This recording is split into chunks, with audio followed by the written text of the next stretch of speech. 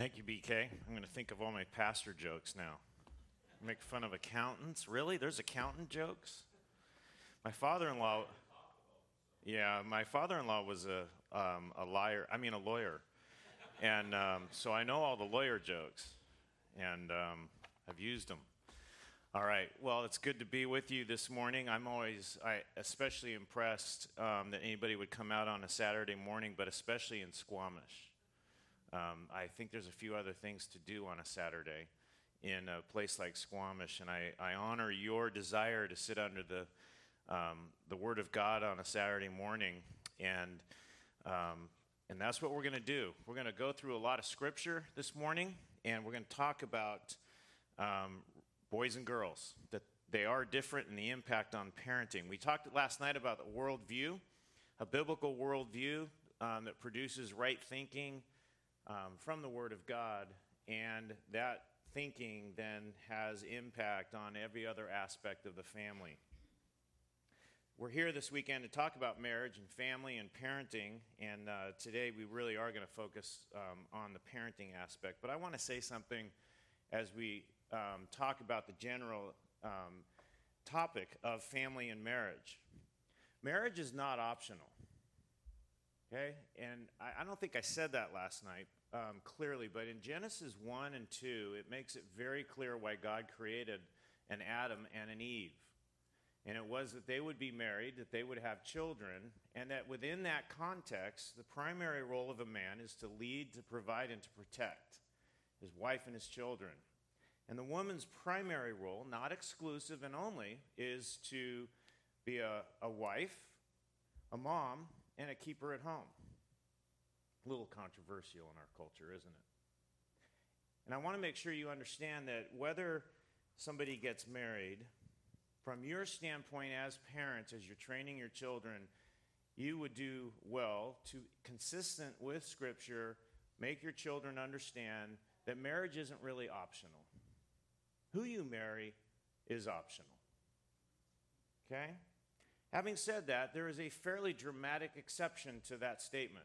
I just made a very emphatic statement that marriage is not optional. And it's not unless the Lord has gifted your son or your daughter with singleness. And 1 Corinthians 7 talks about singleness as being a gift from the Lord. It's a gift. It's special, it's rare, the Bible makes that clear, and it's purposeful. That singleness is designed by God for a reason. And I think it's important because everything we're going to talk about this morning is going to be in the context of marriage.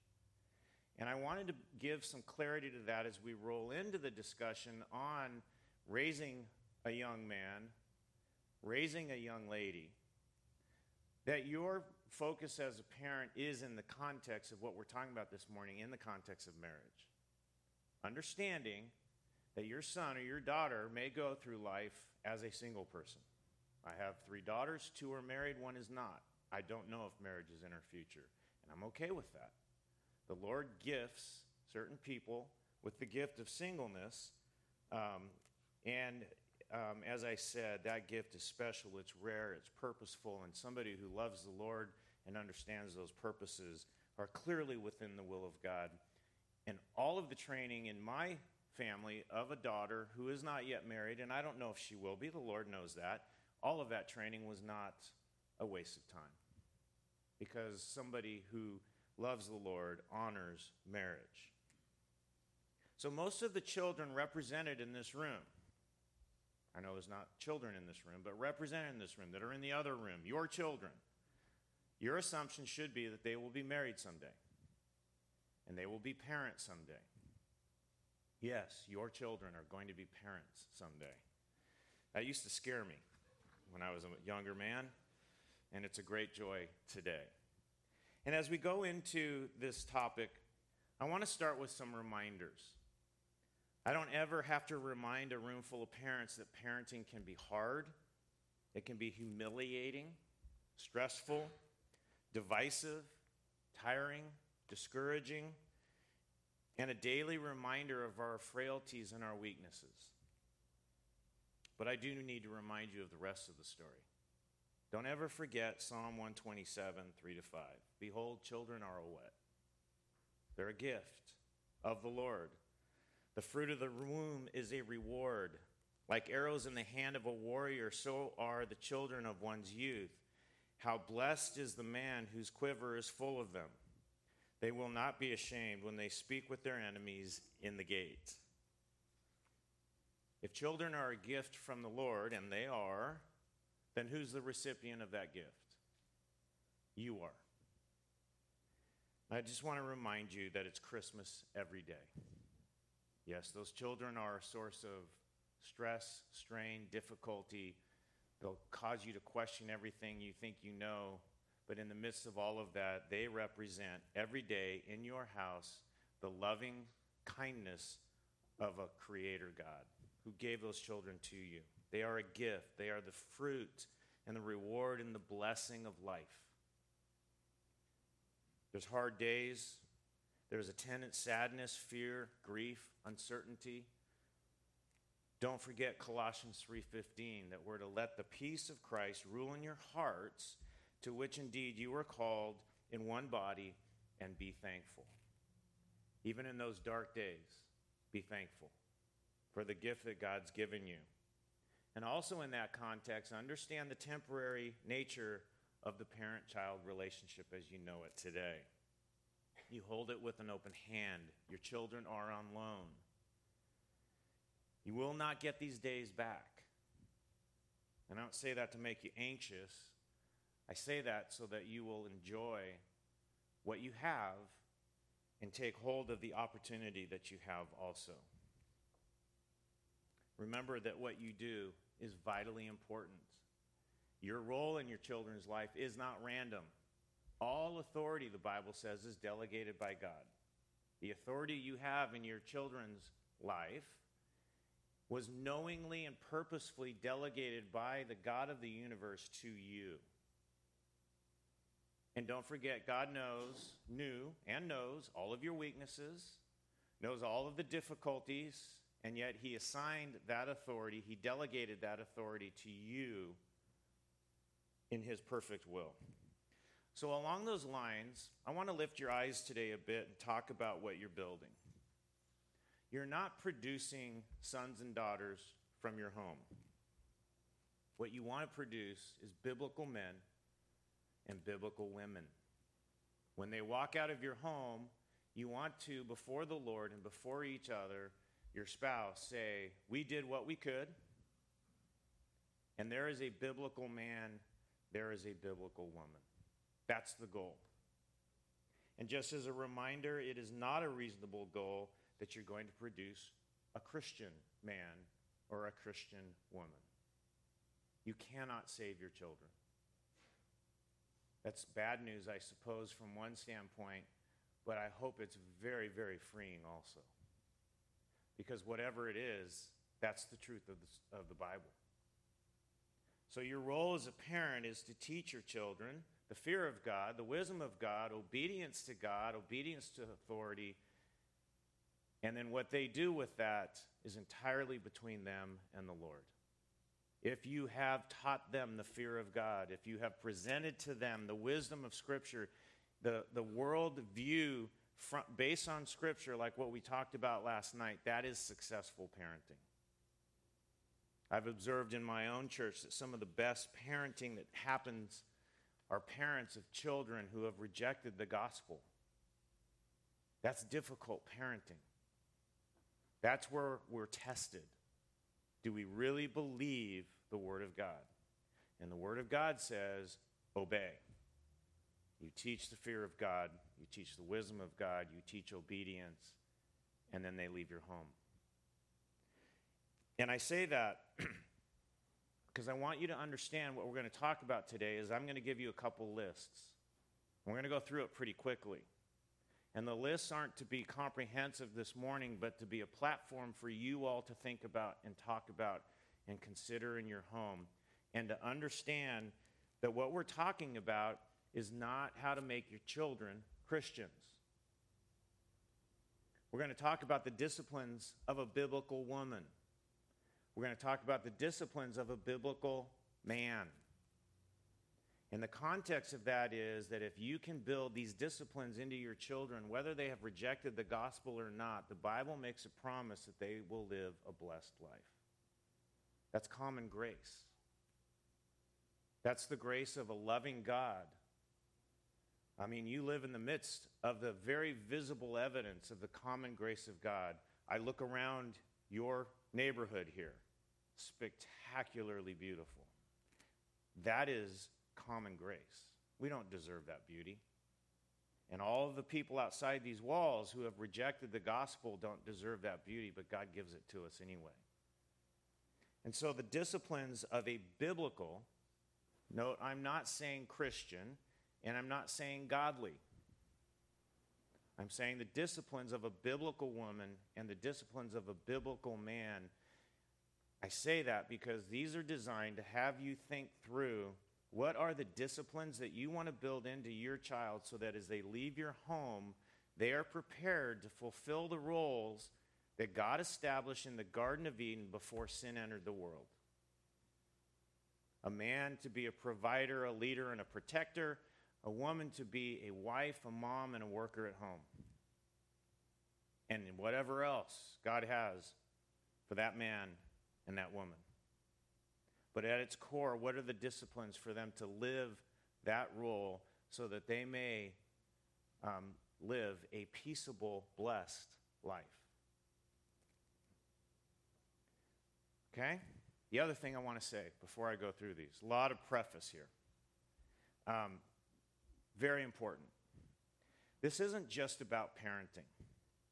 I'm going to go through these disciplines, and if this is all you get from it, then praise the Lord, and that is this. When we go through the disciplines of a biblical woman, men, this is an outline of what you should note and remark about your wife in front of your children. This is what you should appreciate about your wife. On the flip side, when we go through the disciplines of a biblical man, these are the things, ladies, that you should talk about in front of your daughters and your sons, but particularly your daughters. And if you elevate this in your home, these qualities and these disciplines, these are the things that your children will leave your home and say, that's what I'm looking for in a spouse. And it's extra powerful if you're actually living these things. So this is a time of self-examination and a time of considering, are we building these disciplines into our children? And the last thing I'll say is this. This is not designed to make you feel bad this morning, to give you a list of all the ways you're not doing it right. I suspect many or most of you are doing many or most of these. And I want to encourage you with that. Excel still more. I think most of you felt last night like you were reinforced in what you were already doing because you heard the Word of God basically say what you knew. That is such a great benefit of being together. And I hope that encouraged you. So let's go through the disciplines first of a biblical woman. I have 8 of them. There could have been 25 of them. But BK wouldn't let me have that much time. There could have been 3 of them. Okay, so there's no real magic to the number 8. This is not a comprehensive list. This is a deliberate list, though, of 8 disciplines. And when we say disciplines, we're talking about patterns of behavior, habits to build into your daughters that are directly contrary to the culture, directly contrary to what this world is going to tell your daughter she should do and be. And that's why we call them disciplines. That's why these are hard. Some of them harder than others. And all of these are in the context of that primary role of a woman designed by God, established by God in the garden, that she's going to be a wife and a mom someday and a worker at home. And whatever else the Lord has her to be. This is also a list of qualities that you should talk about with your sons to honor in their mother and their future wife. And I think this list, if it's built into your son's thinking, will dramatically impact their dating life someday and their decisions about marriage. So let's go through these. If you can, in your Bible, turn to Proverbs 31. Proverbs 31. And I suspect you're pretty familiar with Proverbs 31. Proverbs 31 is not a list of things to talk to your wife about and say, here's all the things you aren't, that you need to be. Proverbs 31 is a list of all the things, men, that we should use. Proverbs 31 is a checklist of here's the things I need to honor and praise in my wife. To the extent they are true in her life, I should be talking about these things. I should be noting these things. And I had 3 daughters, as you know. My wife impressed on me the importance of dating my daughters, and I did that over the years. And the topic of conversation was often something out of Proverbs 31. Not to flatter their mother, but to show them right in front of you is a woman living this right here. That's what Proverbs 31 is for. And I'm not going to, I will read through some of this. Verse 10, an excellent wife who can find, for her worth is far above jewels. The heart of her husband trusts in her, and he will have no lack of gain. She does him good and not evil all the days of her life. She looks for wool and flax and works with her hands in delight. She is like merchant ships. She brings her food from afar. She rises also while it is still night and gives food to her household and portions to her maidens. She considers a field and buys it. From her earnings she plants a vineyard. She girds herself with strength and makes her arms strong. She senses that her gain is good. Her lamp does not go out at night. She stretches out her hands to the distaff, and her hands grasp the spindle. She extends her hand to the poor, and she stretches out her hands to the needy. She's not afraid of the snow for her household, for all her household are clothed with scarlet. She makes coverings for herself. Her clothing is fine linen and purple. Her husband is known in the gates when he sits among the elders of the land. She makes linen garments and sells them and supplies belts to the tradesmen. Strength and dignity are her clothing, and she smiles at the future. She opens her mouth in wisdom, and the teaching of kindness is on her tongue. She looks well to the ways of her household and does not eat the bread of idleness. Her children rise up and bless her, her husband also. And he praises her, saying, many daughters have done nobly, but you excel them all. Charm is deceitful and beauty is vain, but a woman who fears the Lord, she shall be praised. Give her the product of her hands, and let her works praise her in the gates. I'm going to pull out 8 disciplines from Proverbs 31. The first one is stability. Stability. Our culture celebrates and reinforces the image of women who are emotional, unstable, and even flighty.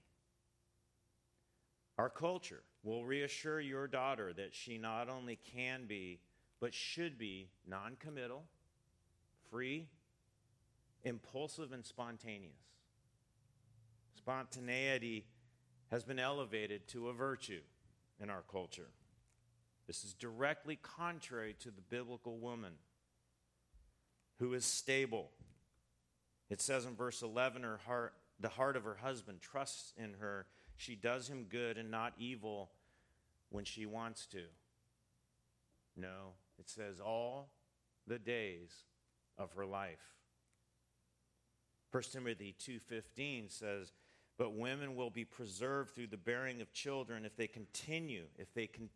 There's a fidelity, long-term stability, if they continue in faith and love and sanctity with self-restraint.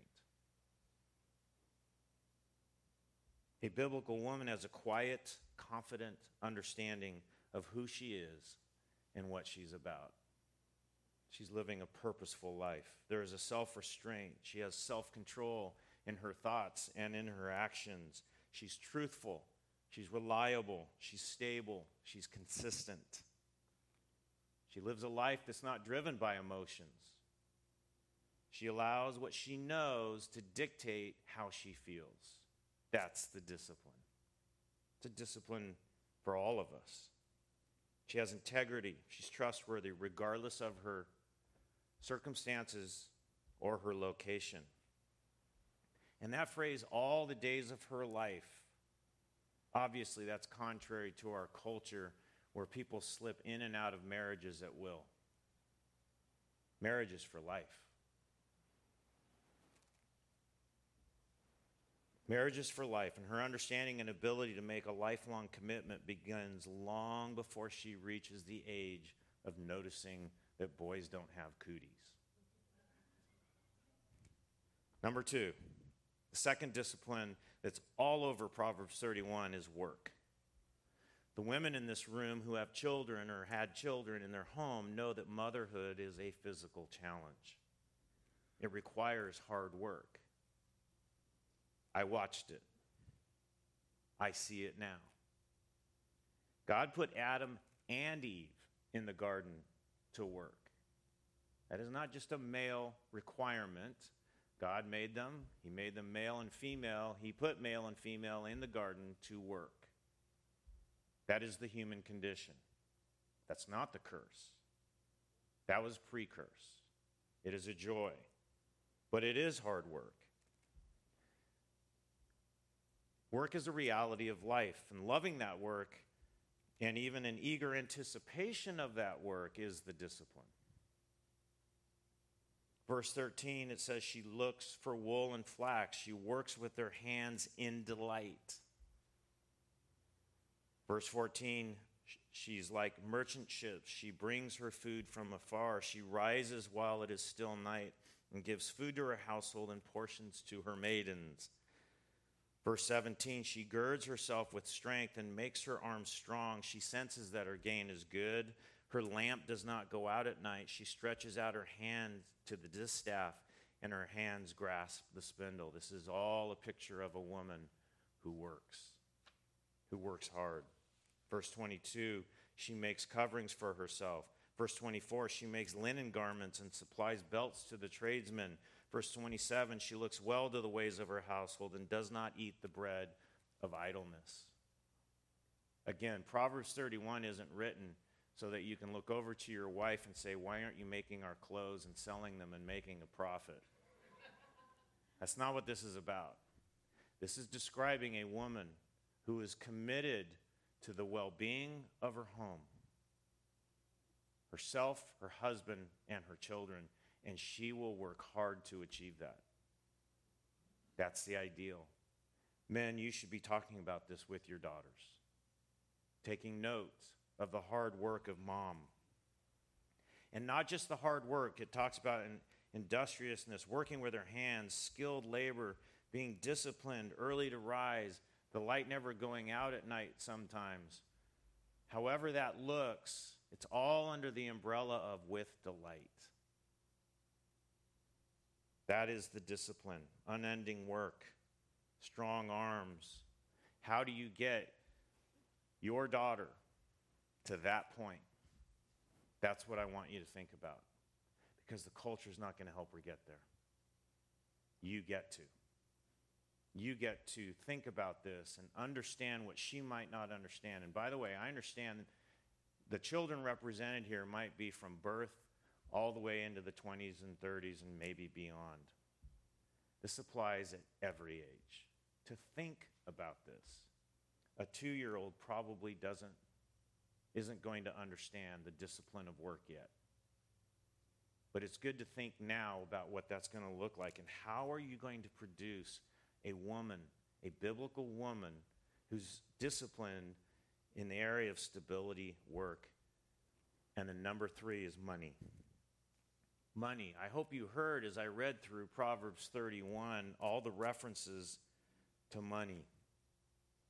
A biblical woman has the skills to manage money, or at least to have the disciplined perspective on money.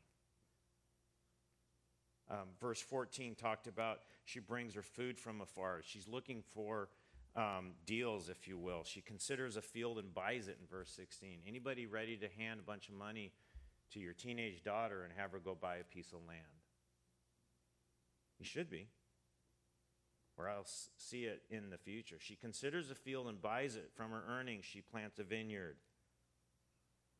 The idea there is not that every wife, a godly woman, goes out and deals in real estate. It is that she has a disciplined perspective on money. She understands money.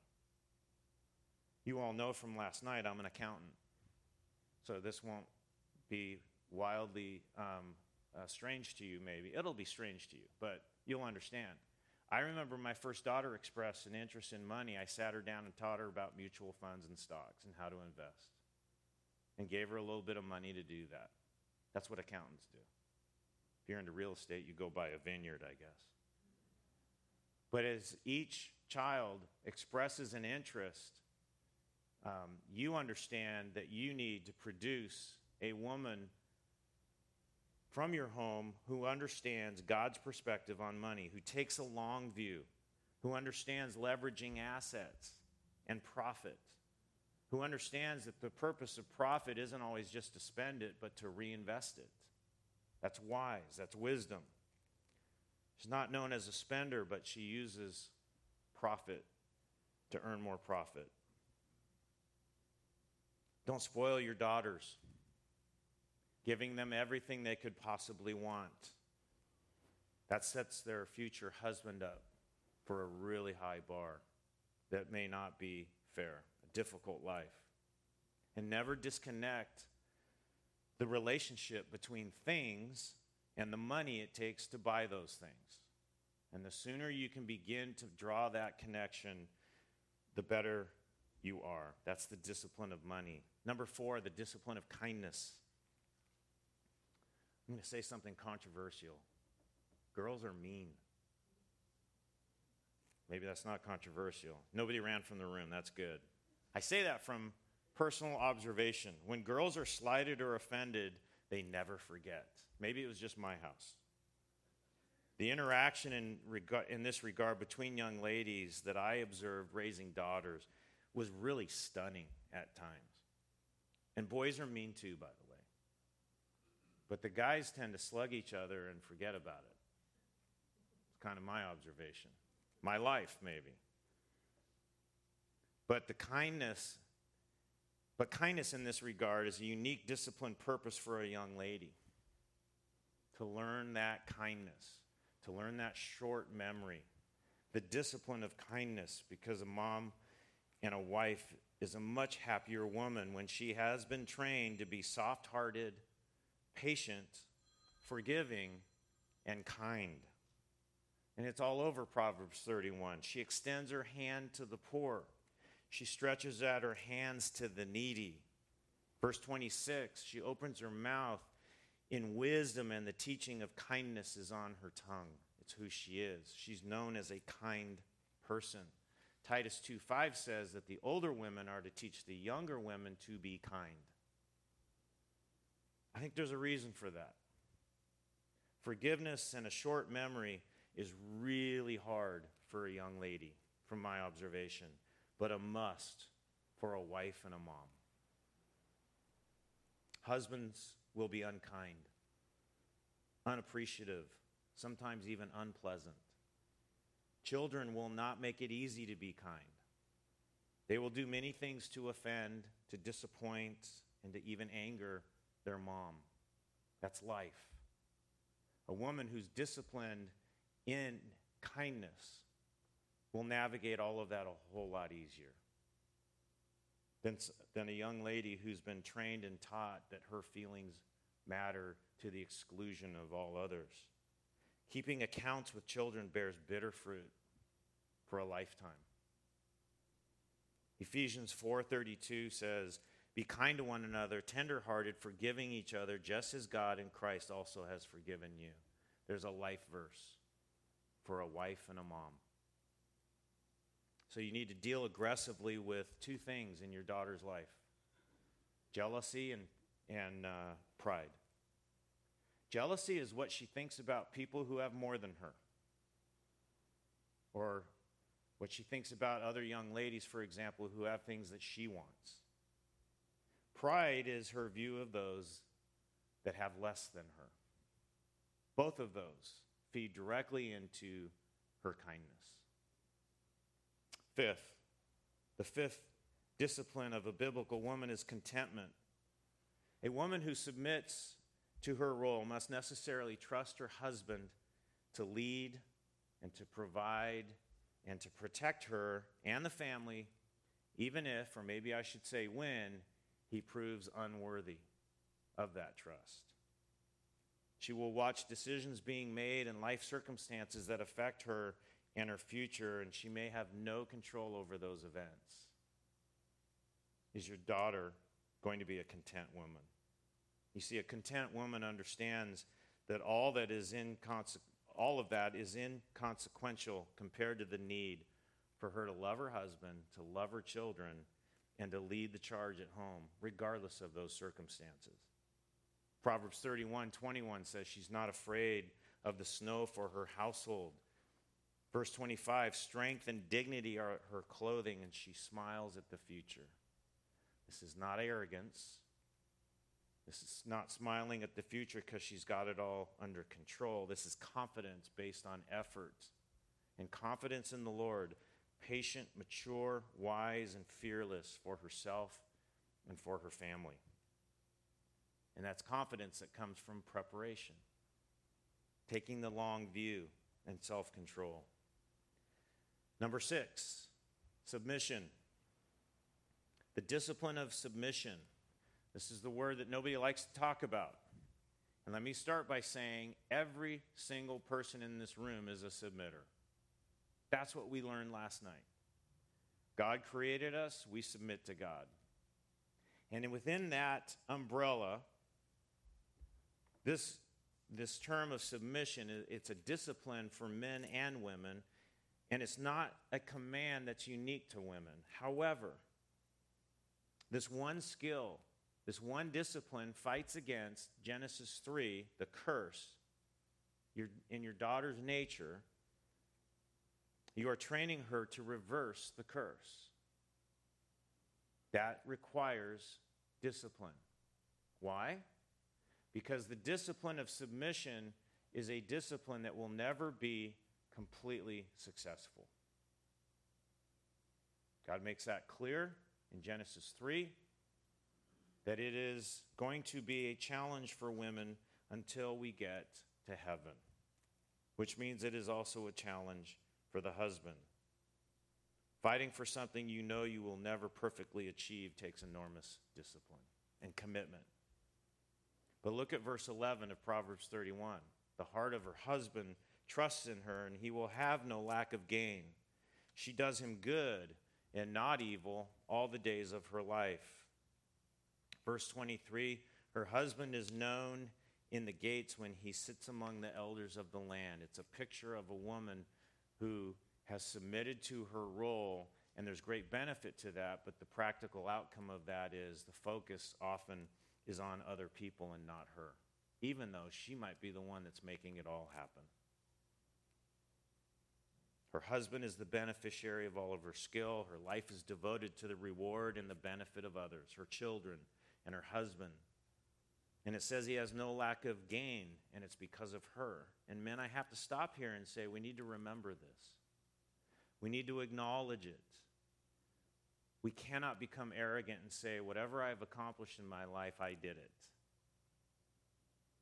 That's not reality. It's not what our children should hear. They should hear us recognize that whatever has been accomplished, it was us. Couldn't have done it without my wife. Number 7, the 7th discipline is humility. And again, I know I'm moving quickly. I'm trying to give you a framework to think through, to talk about later. Humility. The reality of life is that a mom must be prepared to be humble. Babies throw up on you. They throw tantrums, maybe even in the grocery store. I heard lots of stories about that when our girls were young. They regularly throw monkey wrenches in your plans. They're just inconvenient, aren't they? And sometimes even embarrassing. By the way, moms, you will either not remember or you will laugh about all of this someday, just to give you some hope. A woman who lives according to the roles that God has designed is behind the scenes. She's unnoticed often and unsung. This is a big transition for a young lady who comes out of a home who is large and in charge because her parents have trained her to think that she's the center of the universe. It's a very hard transition. But look at verse 28, Proverbs 31:28. Speaking of this woman, her children rise up and bless her. Her husband also, and he praises her, saying, many daughters have done nobly, but you excel them all. Charm is deceitful and beauty is vain, but a woman who fears the Lord, she shall be praised. Give her the products of her hand, or the product of her hands, and let her works praise her in the gates. Here's the discipline of humility. Her works praise her. Her children praise her. Her husband praises her, but not her own mouth. That's humility. Her behavior and character draws attention. Her life is devoted to the reward and the benefit of others.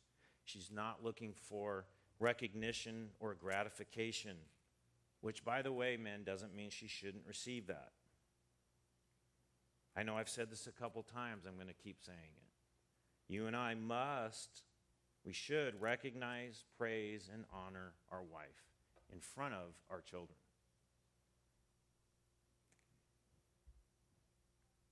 So, how do you train this discipline into your daughter?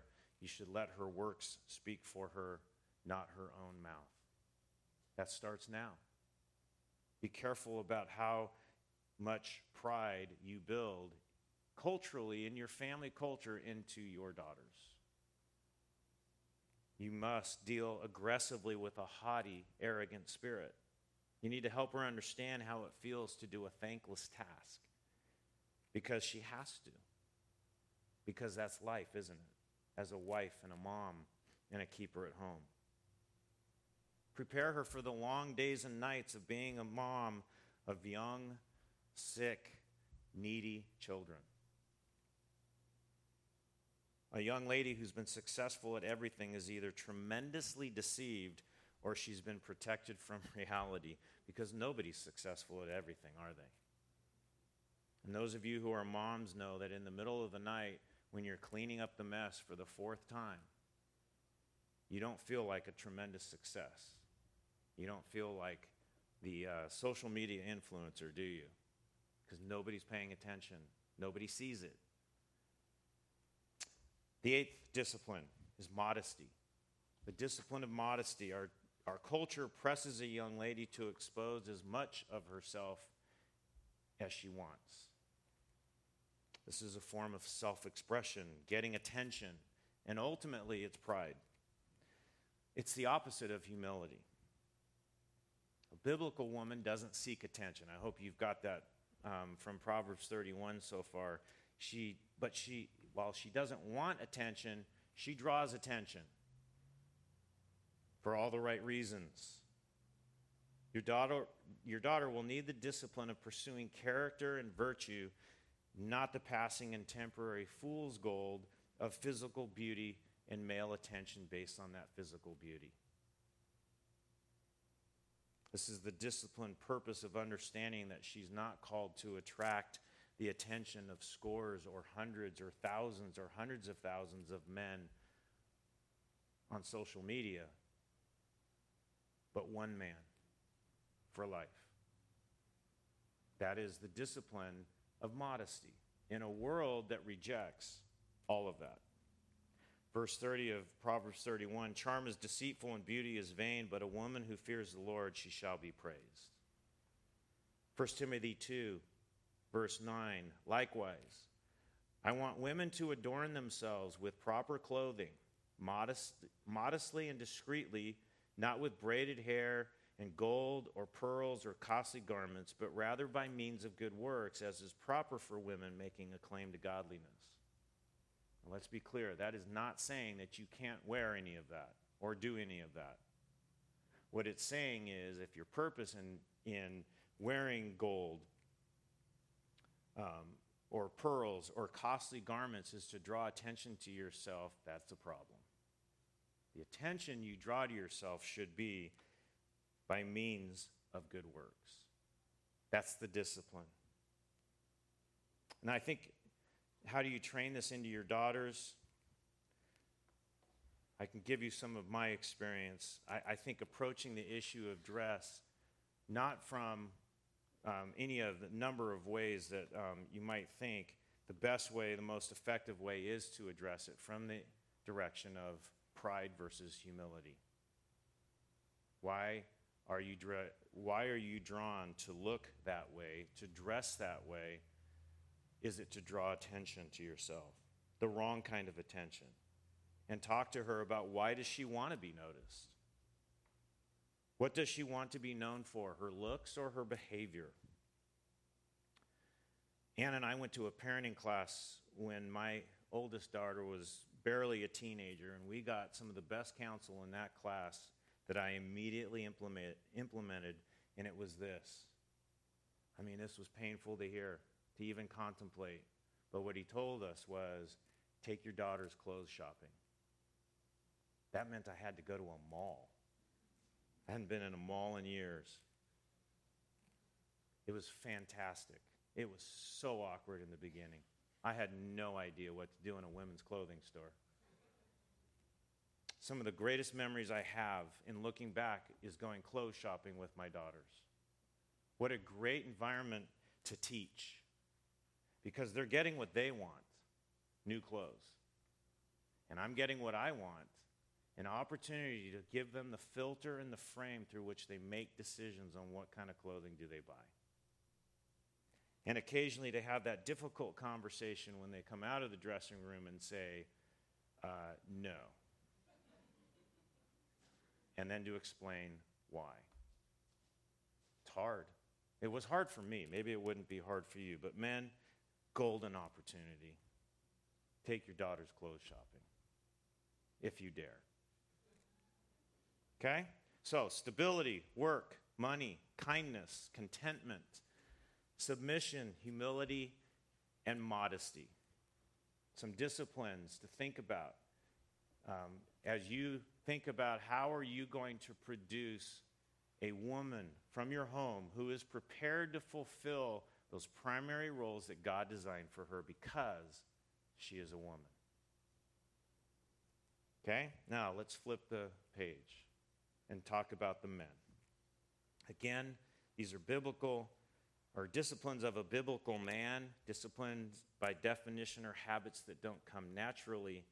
They will take work, and you must be committed to that work. And part of the work is to think through these before you go home and implement them this afternoon.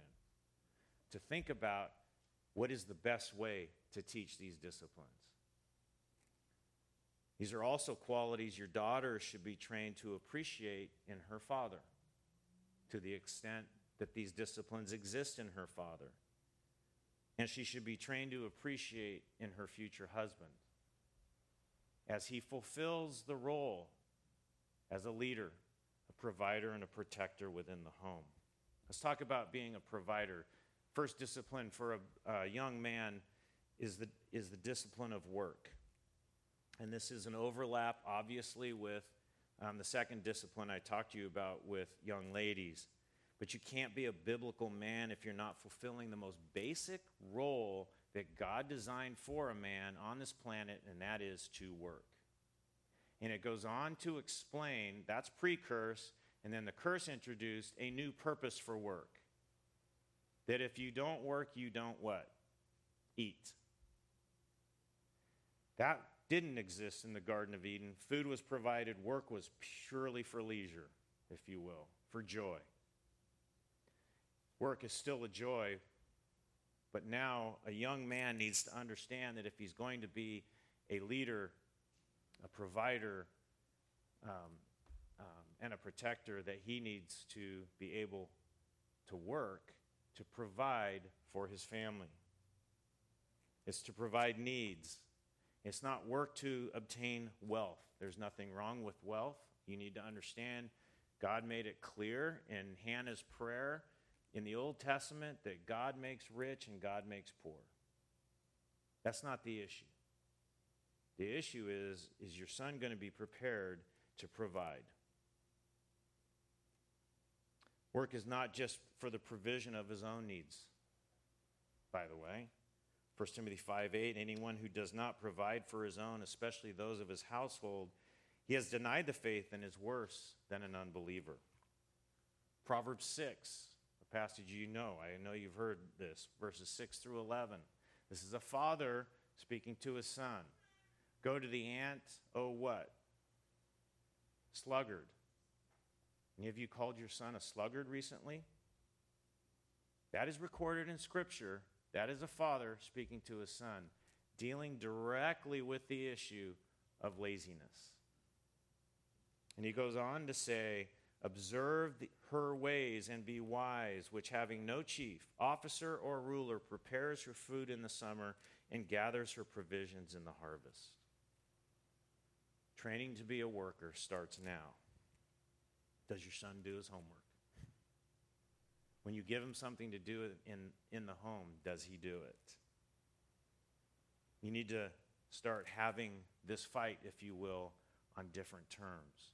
Elevate that chores, that homework, all of this is not a pedestrian issue. This is elevate it now to an issue of I am preparing you for life, for a blessed life. Second discipline as it relates to being a provider is the discipline of money. You can't lead and provide biblically if you haven't distinguished between the command to provide for yourself and your family and the culture's pull that you have everything that you could possibly want. Or that someone else is responsible for providing for your family. That's huge in the United States right now. Big push that everyone is going to get minimum income from the government. That is direct attack on God's design. That says that if you don't provide for yourself and your family, you're worse than an unbeliever. There is a lot that has changed in parenting down where I live, and this is one that has become huge. So how do you teach that discipline? Well, I think there's two ways to approach it as it relates to money. One is to teach your sons how to be content and teach your sons how to be generous. And the rest probably will fall into place. Contentment. More money never produces more contentment. Some of you know that. In fact, more money often is more likely to feed greed than contentment. 1 Timothy 6, verses 6 through 11 says, but godliness actually is a means of great gain when accompanied by contentment. For we have brought nothing into the world, so we cannot take anything out of it either. If we have food and covering with these, we shall be content. Contentment. What about generosity? It's difficult for disciplined giving to the church to coexist with a grasping materiality, or materialism, 2 Corinthians 8 talks about the heart of a giver. We can talk about the command to give to the church, but 2 Corinthians 8 lays out what it was like in a church, the believers in Macedonia, how they gave to the church out of desperate poverty.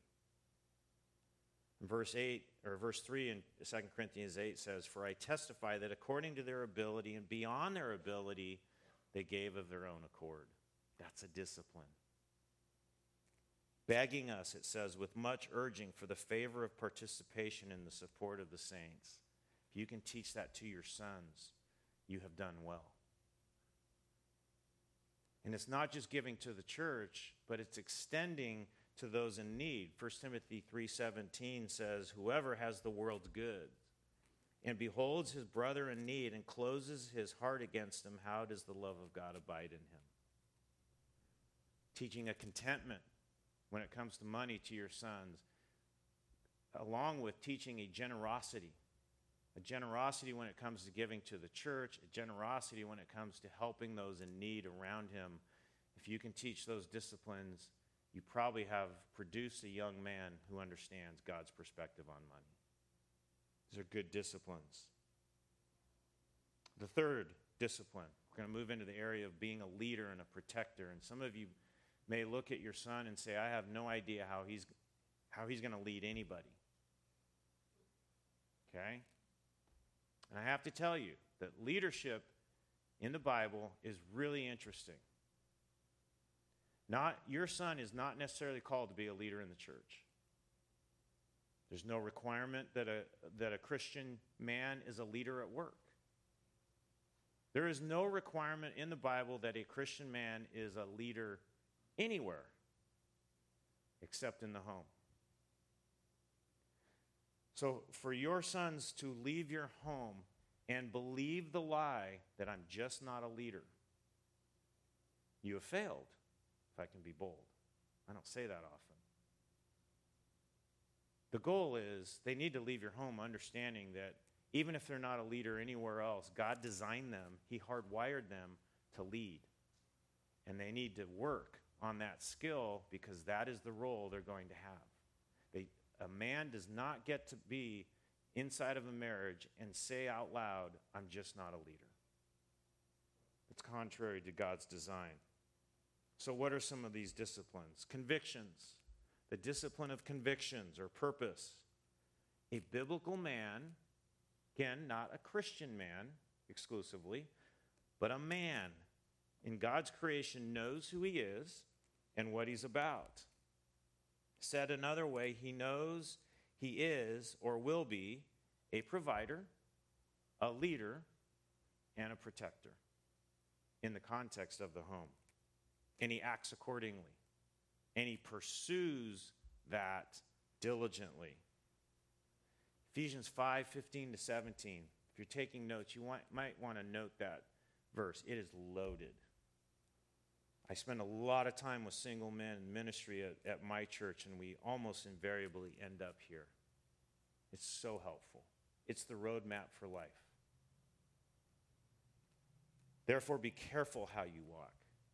Not as unwise men, but as wise, making the most of your time because the days are evil. So then do not be foolish, but understand what the will of the Lord is. Those are life verses for a man in the context of marriage and home. Be careful, be wise, be strategic, and be purposeful. Why? Because purpose drives habits and disciplines. It clarifies issues like time and money, affections, fears, confidence, and relationships. Be careful how you walk. Ecclesiastes 9:10 says, whatever your hand finds to do, do it with all your might. This is an illustration of the discipline of purpose and convictions that drives habits. Purpose drives mission, and the mission drives effort. A young man who knows who he is to be and where he is going to go will work very hard to achieve that. It's the difference between a goal and a dream. I'm going to go play in the NBA. Anybody believe that? Of course you don't. That's a dream. Okay? If I tell you I'm going to be a doctor, you probably wouldn't believe that either, and you probably shouldn't. But the difference between the dream of being a doctor and the goal of being a doctor is if I tell you I'm going to go be a doctor, you can tell whether it's a goal or a dream because you will ask follow-up questions. What school are you going to? What tests have you taken to get into medical school? There's checkpoints, there's planning, there's direction, there's effort. Effort produces results. Number 4, the fourth discipline for young men is courage. Courage. The essence of biblical manhood is the merging of strength and courage. This point speaks to the biblical man who demonstrates the strength and courage of his convictions, not his abilities. Leadership cannot exist without firm convictions. And men, before you start thinking about your sons, you have to examine your own heart. And that's why times like this are so helpful for us to reinforce and to remember what is our purpose as a dad, as a husband. Because understanding that gives us the courage to actually do it. Long before 2020 in my church, again, I told you I'm involved with a lot of young men in my church. I noticed an alarming general trend among young men. They were afraid. They're afraid of failure, afraid of success, afraid of marriage, afraid of children, afraid of the ladies. Mind-blowing to me. Really sad. You name it, they were frozen in place. We have rabbits. I live in a canyon, and we have rabbits all over the place. We kind of consider them rodents. Sorry if you like rabbits. I refer you to last night's message. But the crazy thing about rabbits is when they get scared, you know what they do? They stand straight up, dead still. Makes it easy for someone to shoot them with a BB gun. Not that I would ever do that. That's young men. That was my observation of young men, completely frozen in place with a stare. So grievous. I really wondered how that happened. It was and it is so foreign to me, and it still is. And it was concerning because that mindset is so contrary to what the Bible says about how a man should live. And then 2020 happened. And I don't know everything about what it was like here. I can tell you what it was like where I was. The virus never concerned me, not for a single minute. It was the panic that overtook everybody that really concerned me. The widespread adoption of baseless fear that fed into that predisposition in young men in my church, already there to be fearful. Now they were affirmed in their fear. The crazy thing where I live is fear was justified, it was promoted, it was even exalted as virtuous. People who were not afraid were excoriated. They were diminished, they were demeaned, they were slandered. We've moved as a culture from a balance of risk and benefit concerning death that we all make when we get behind the wheel of a car to drive to work every day, to sheer terror of just getting sick. And it fed into this fear. Even many in the broad church in my country have endorsed the cultural view that fear is acceptable and even virtuous. And the societal implications and the implication in the church of all of this is going to be enormous. Living in fear is completely unbiblical. It is completely unbiblical. For young men to embrace fearful living is shameful. Fear is reserved for God. Everything else is not to be feared. And you get to teach your sons that truth. And that's not a Chris Hamilton truth. Matthew 10:28 says this. Could not say it more clearly.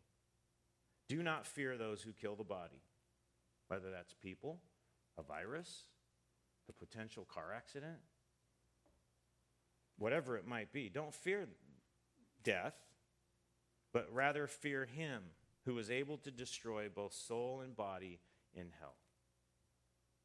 That's the discipline of fear. That's why we say teach your children to fear God. That's who your sons should fear. Nothing else. There's a verse that's quoted a lot, 1 Corinthians 16:13. I played football back in the day, and I can't tell you how many times we had a chaplain come in before the game to do the talk, and we heard this verse. Be on the alert, stand firm in the faith, act like what? Men, rawr, go score a touchdown. Right? Be strong. We've all heard that verse. That verse was not written to men. Did you know that? 1 Corinthians 16:13, that's read to men all the time. Be on the alert, stand firm in the faith, act like men, be strong. That was written to the church, to the ladies, to the children, to the entire church, including men. And what is the point of that verse? It summarizes manhood in every way from this standpoint, that you should be raising boys to become men who people can look to as an example of being on the alert. That's the protection. Of standing firm in the faith. That's leadership. Of being strong. That's protection and leadership. That's a man. Be a man. You want your boys to leave your home in the church, in their life, as an example of being alert, standing firm in the faith, acting like men, and being strong for the benefit of others. That is the discipline of courage. As he grows into the roles of a leader, protector, and provider, you should expect him to gain in strength, in courage. God will not fail him or forsake him. God will be with him. The battle is the Lord's. Why? Because he's doing exactly what God's called him to do. And what I just said, if you are up for this, do a study in your Bible of every place where it says, be strong and courageous. I would direct you to Deuteronomy 31 and Joshua 1. It is fantastic stories and a fantastic couple of passages to work through with your sons. It says over and over and over, be strong and courageous, be strong and courageous, be strong and courageous. And it's being said to a man who was a warrior. He's the equivalent today of a special forces guy, of a general officer whose military tactics are still taught in war colleges around the world. And yet the God of the universe told him, be strong and courageous. Not because you're a good warrior, not because you're strong, not because you're smart, but because God is going to do what God is going to do. Obey. That's the discipline of courage. Do what God's called you to do, and God will take care of the results. 2 Samuel 10 is another great story. The army's surrounded, completely surrounded. So what they do is they divide in half, and they stand back to back, and they say, you take on those guys, we'll take on these guys coming from behind. And in there it says, be strong. And apparently people were watching the battle. And the statement was made, be strong and courageous for the sake of the people and for the cities of our God. In other words, you might die. Die. Die being obedient. Doing what God's called you to do for the sake of the people and for the reputation of your God. That's courage. So much more I'd love to say on that. That's an entire session. I love and would love to talk all day long about the commands in Scripture to be strong and courageous. Thank you. Session 7, there it is. Okay, thank you. Number 5, I'm going long here. I'm almost done. Humility. The discipline of humility. When you start talking like I just did about being strong and courageous, hooah. It's really easy to fall into that men should be prideful. And so I have to say that strength and grace combined in one person is the ultimate measure of a man. He has convictions. He has the courage of his convictions. He knows where he's going. You've heard me say this. He knows what he's about. And when that is connected to and driven by humility, you have the ultimate measure of a man. Because strength and courage mixed with pride is toxic. The leader, provider, protector is the man who devotes his life 24/7 to the humble service of other people. The world exalts a proud man. Pride is a qualification, not a detriment in many parts of our culture. Humble men are viewed as wimps. But this is a humility that is a discipline, and teaching your son true humility runs contrary to everything he will hear. 2 Timothy 2:1, great verse for every man to know. You therefore, my son, be strong in your abilities and your knowledge. Is that what it says? It says, be strong in the grace that is in Christ Jesus. Your strength and your courage, if it's biblical, is attached to not what you're going to do, but who's going to do, what God's going to do. Pride is the disease that's the cornerstone of sin.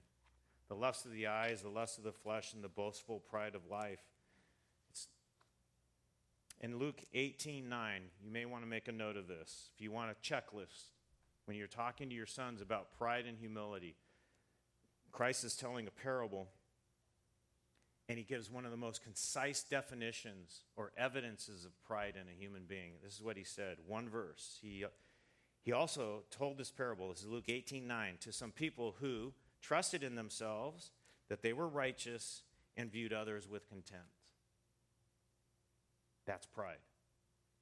And we know that's pride. You can read the rest of the parable because Christ basically presents the gospel and directly attacks those three elements of pride. Does your son trust in himself? Does he believe he is righteous? And does he view others with contempt? He's proud. Fatally proud, by the way. Do you trust in yourself? Do you believe that you're righteous? And do you view others with contempt? The flip side of that is the goal is to produce a man from your home who trusts in the Lord, not in himself. He does not believe he is righteous. He believes Christ is righteous, and he needs Christ's redeeming work on the cross. And he does not view others with contempt. Finally, number 6, a one-woman man. The discipline of being a one-woman man. A biblical man understands that other than very rare circumstances, he is called to love, lead, provide for, and protect one woman in his life. And by the way, that's not his mother. He should be prepared for that. And this truth should be the guiding light in all his relationships with young ladies. The one woman will be the object of his love and his lifelong service, and that perspective changes everything. And a young man who's out playing the field, 100 times out of 100, in my experience, does not understand this. That's the bad news. The good news is if you want your son to be disciplined in this area, this is the concept you teach. There's one woman for life, with some exception. Mark 10 quotes Genesis 2:24. In verse 6 of Mark 10, Jesus says, "But from the beginning of creation, God made them, male and female. For this reason, a man shall leave his father and mother." Remember those verses from last night? "And the two shall become one flesh, so that they are no longer two, but one flesh." And then Jesus adds this commentary in verse 9. "What therefore God has joined together, let no man separate." That includes your son. That includes you and me. Jesus quotes Genesis 2 and then adds that commentary and clarification that marriage is for life.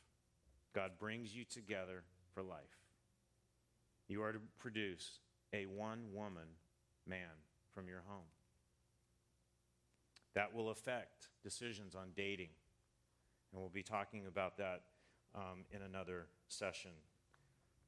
Okay? These are the disciplines of a young woman and the disciplines of a young man to produce from your home somebody, even if they have rejected the gospel, who is prepared to live the roles that God has designed for them all the way back in the Garden of Eden. Let's pray.